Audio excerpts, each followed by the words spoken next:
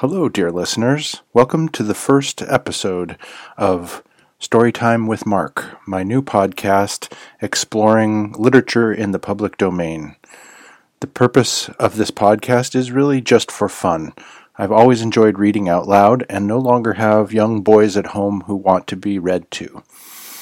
I figured there might be other people in the world who like to be read to, though, and would find this podcast an easy way to amuse yourself, perhaps on a drive, perhaps while out on a walk, perhaps while going to bed in the evening and wanting to hear a good story. My first selection comes from Sir Arthur Conan Doyle, from the complete Sherlock Holmes collection.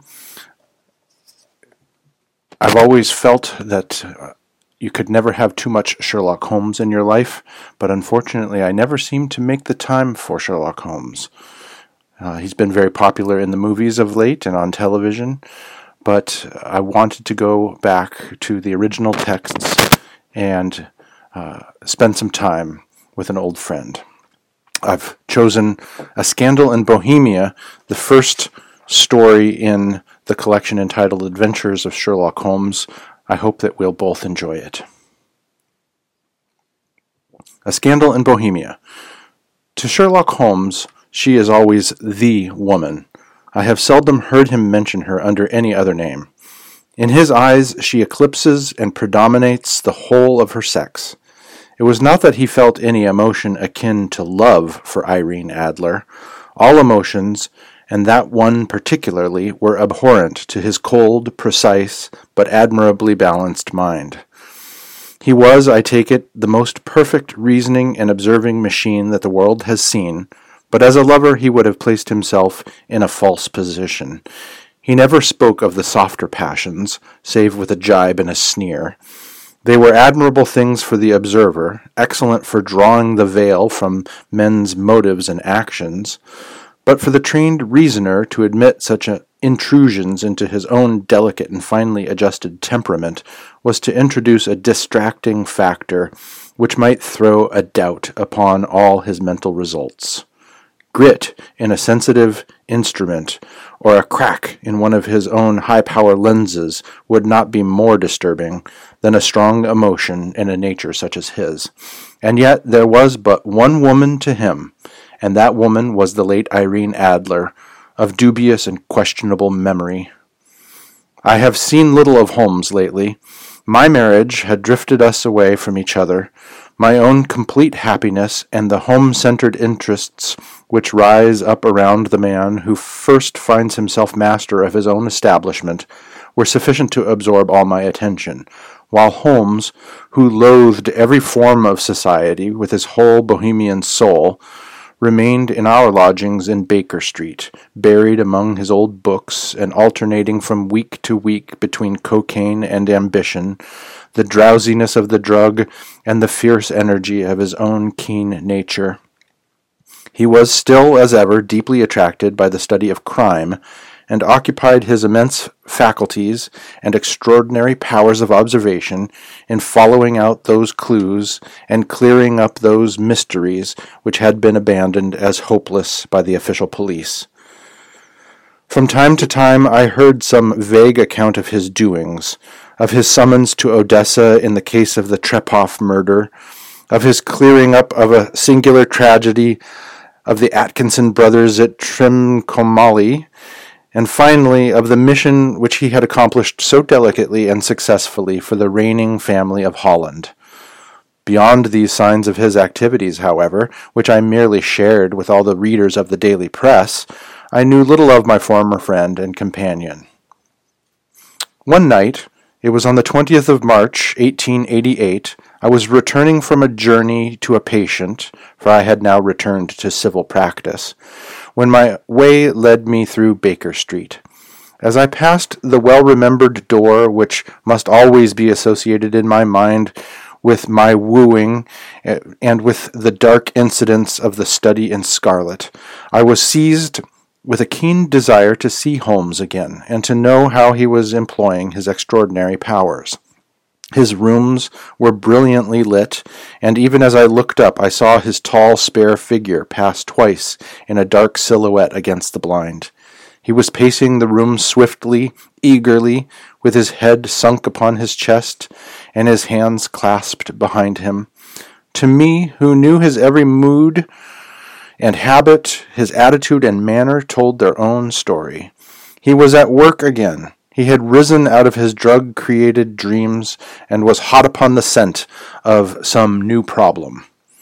I rang the bell and was shown up to the chamber which had formerly been in part my own. His manner was not effusive, it seldom was, but he was glad, I think, to see me.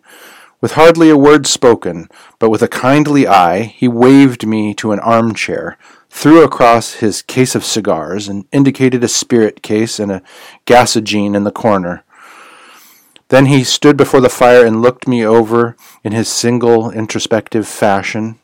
"Wedlock suits you," he remarked. "I think, Watson, that you have put on 7.5 pounds since I saw you." "7," I answered.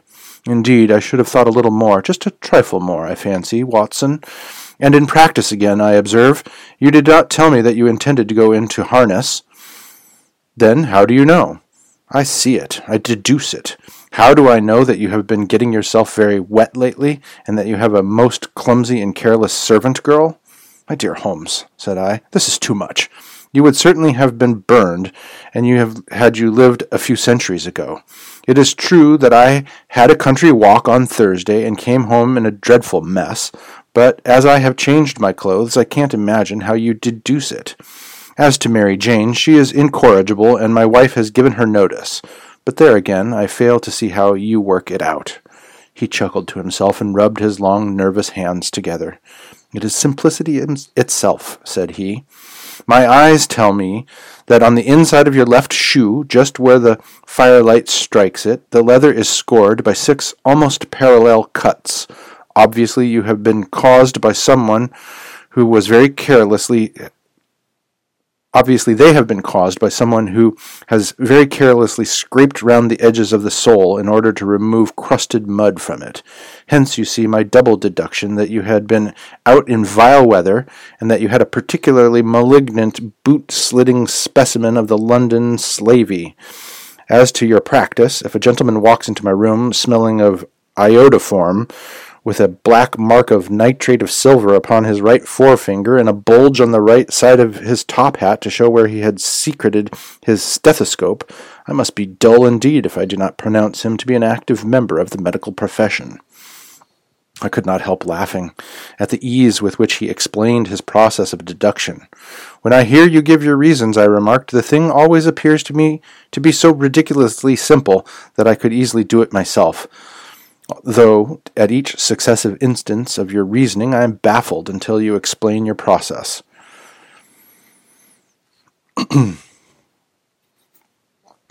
"And yet I believe that my eyes are as good as yours." "Quite so," he answered, lighting a cigarette and throwing himself down into an armchair. "You see, but you do not observe. The distinction is clear. For example, you have frequently seen the steps which lead up the hall to this room." "Frequently." "How often?" "Well, some hundreds of times." "Then how many are there?" "How many? I don't know." "Quite so. You have not observed. And yet you have seen. That is just my point. Now I know that there are 17 steps because I have both seen and observed.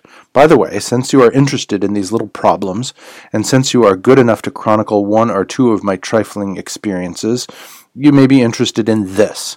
He threw over a sheet of thick, pink-tinted notepaper which had been lying open upon the table. "It came by the last post," he said. "Read it aloud." The note was undated and without either signature or address. "There will call upon you tonight at 7:45, it said, "a gentleman who desires to consult you upon a matter of the very deepest moment. Your recent services to one of the royal houses of Europe have shown that you are one who may be safely trusted with matters which are of importance which can hardly be exaggerated. This account of you we have from all quarters received. Be in your chamber then at that hour, and do not take it amiss if your visitor wears a mask." "This is indeed a mystery," I remarked. "What do you imagine that it means?" I have no data yet. It is a capital mistake to theorize before one has data.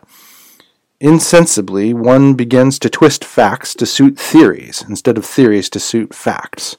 But the note itself, what do you deduce from it? I carefully examined the writing and the paper upon which it was written. The man who wrote it was presumably well-to-do, I remarked, endeavoring to imitate my companion's processes. Such paper could not be bought under half a crown a packet. It is particularly strong and stiff. Peculiar, that's the very word, said Holmes. It is not an English paper at all. Hold it up to the light. I did so, and I saw a large E with a small G, a P, and a large G with a small T woven into the texture of the paper. What do you make of that? Asked Holmes. The name of the maker, no doubt, or his monogram, rather. Not at all. The G with a small T stands for Gesellschaft, which is German for company. It is a customary contraction like our co. P, of course, stands for papier. Now for the EG. Let us glance at our Continental Gazetteer.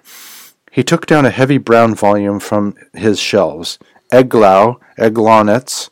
Here we are. Egria. It is a German-speaking country in Bohemia, not far from Carlsbad, remarkable as being the scene of the death of Wallenstein and for its numerous glass factories and paper mills. Ha ha, my boy, what do you make of that? His eyes sparkled, and he sent up a great blue triumphant cloud from his cigarette. The paper was made in Bohemia, I said. Precisely. And the man who wrote the note is German. Do you note the peculiar construction of the sentence? This account of you we have from all quarters received. A Frenchman or Russian could not have written that. It is the German who is so uncourteous to his verbs. It only remains, therefore, to discover what is wanted by this German who writes upon Bohemian paper and prefers wearing a mask to showing his face. And here he comes, if I am not mistaken, to resolve all our doubts. As he spoke, there was the sharp sound of horses' hoofs and grating wheels against the curb, followed by the sharp pull at the bell. Holmes whistled. A pair, by the sound, said he. Yes, he continued, glancing out the window. A nice little brougham with a pair of beauties. 150 guineas apiece. There's money in this case, Watson, if there is nothing else. I think that I had better go, Holmes. Not a bit, Doctor. Stay where you are. I am lost without my Boswell, and this promises to be interesting. It would be a pity to miss it. But your client? Never mind him. I may want your help, and so may he. Here he comes. Sit down in that armchair, Doctor, and give us your best attention. A slow and heavy step, which had been heard upon the stairs and in the passage, paused immediately outside the door. Then there was a loud and authoritative tap. Come in, said Holmes. A man entered who could hardly have been less than 6 feet 6 inches in height, with the chest and limbs of a Hercules. His dress was rich, with a richness which would in England be looked upon as akin to bad taste. Heavy bands of astrakhan were slashed across the sleeves and fronts of his double-breasted coat, while the deep blue cloak which was thrown over his shoulders was lined with flame-colored silk and secured at the neck with a brooch, which consisted of a single flaming barrel. Boots, which extended halfway up his calves, and which were trimmed at the tops with rich brown fur, completed the impression of barbaric opulence which was suggested by his whole appearance. He carried a broad-brimmed hat in his hand, while he wore across the upper part of his face, extending down past the cheekbones, a black-visored mask, which he had apparently adjusted that very moment, for his hand still raised to it as he entered. From the lower part of the face he appeared to be a man of strong character, with a thick hanging lip and a long straight chin suggestive of resolution pushed to the length of obstinacy. "You had my note?" he asked, with a deep, harsh voice and a strongly marked German accent. "I told you that I would call." He looked from one to the other of us as if uncertain which to address. "Pray take a seat," said Holmes. "This is my friend and colleague, Dr. Watson, who is occasionally good enough to help me in my cases. Whom have I the honor to address?" You may address me as the Count von Kram, a Bohemian nobleman. I understand that this gentleman, your friend, is a man of honor and discretion, whom I may trust with a matter of the most extreme importance. If not, I should much prefer to communicate with you alone. I rose to go, but Holmes caught me by the wrist and pushed me back into my chair. It is both or none, said he. You may say before this gentleman anything which you may say to me. The Count shrugged his broad shoulders. Then I must begin, said he, by binding you both to absolute secrecy for 2 years. At the end of that time the matter will be of no importance. At present it is not too much to say that it is of such weight it may have an influence upon European history. I promise, said Holmes. And I. You will excuse this mask, continued our strange visitor. The august person who employs me wishes his agent to be unknown to you, and I may confess at once that the title by which I have just called myself is not exactly my own. I was aware of it, said Holmes dryly. The circumstances are of great delicacy, and every precaution has to be taken to quench what might grow to be an immense scandal and seriously compromise one of the reigning families of Europe. To speak plainly, the matter implicates the great house of Ormstein, hereditary kings of Bohemia. I was also aware of that, murmured Holmes, settling himself down into his armchair and closing his eyes. Our visitor glanced with some apparent surprise at the languid, lounging figure of the man who had been, no doubt, depicted to him as the most incisive reasoner and most energetic agent in Europe. Holmes slowly reopened his eyes and looked impatiently at his gigantic client. If your Majesty would condescend to state your case, he remarked, I should be better able to advise you. The man sprang from his chair and paced up and down the room in uncontrollable agitation. Then, with a gesture of desperation, he tore the mask from his face and hurled it upon the ground. You are right, he cried. I am the king. Why should I attempt to conceal it? Why indeed, murmured Holmes. Your Majesty had not spoken before I was aware that I was addressing Wilhelm Gottreich Sigismund von Ormstein, Grand Duke of Cassel-Felstein and hereditary King of Bohemia. But you can understand, said our strange visitor, sitting down once more and passing his hand over his high white forehead, you can understand that I am not accustomed to doing such business in my own person. Yet the matter was so delicate that I could not confide it in an agent without putting myself in his power. I have come incognito from Prague for the purpose of consulting you. Then pray consult, said Holmes, shutting his eyes once more. The facts are briefly these. Some 5 years ago, during a lengthy visit to Warsaw, I made the acquaintance of the well-known adventuress Irene Adler. The name is no doubt familiar to you. Kindly look her up in my index, Doctor, murmured Holmes without opening his eyes. For many years he had adopted a system of docketing all paragraphs concerning men and things, so that it was difficult to name a subject or a person on which he could not at once furnish information. In this case I found her biography sandwiched in between that of a Hebrew rabbi and that of a staff commander who had written a monograph upon the deep-sea fishes. Let me see, said Holmes.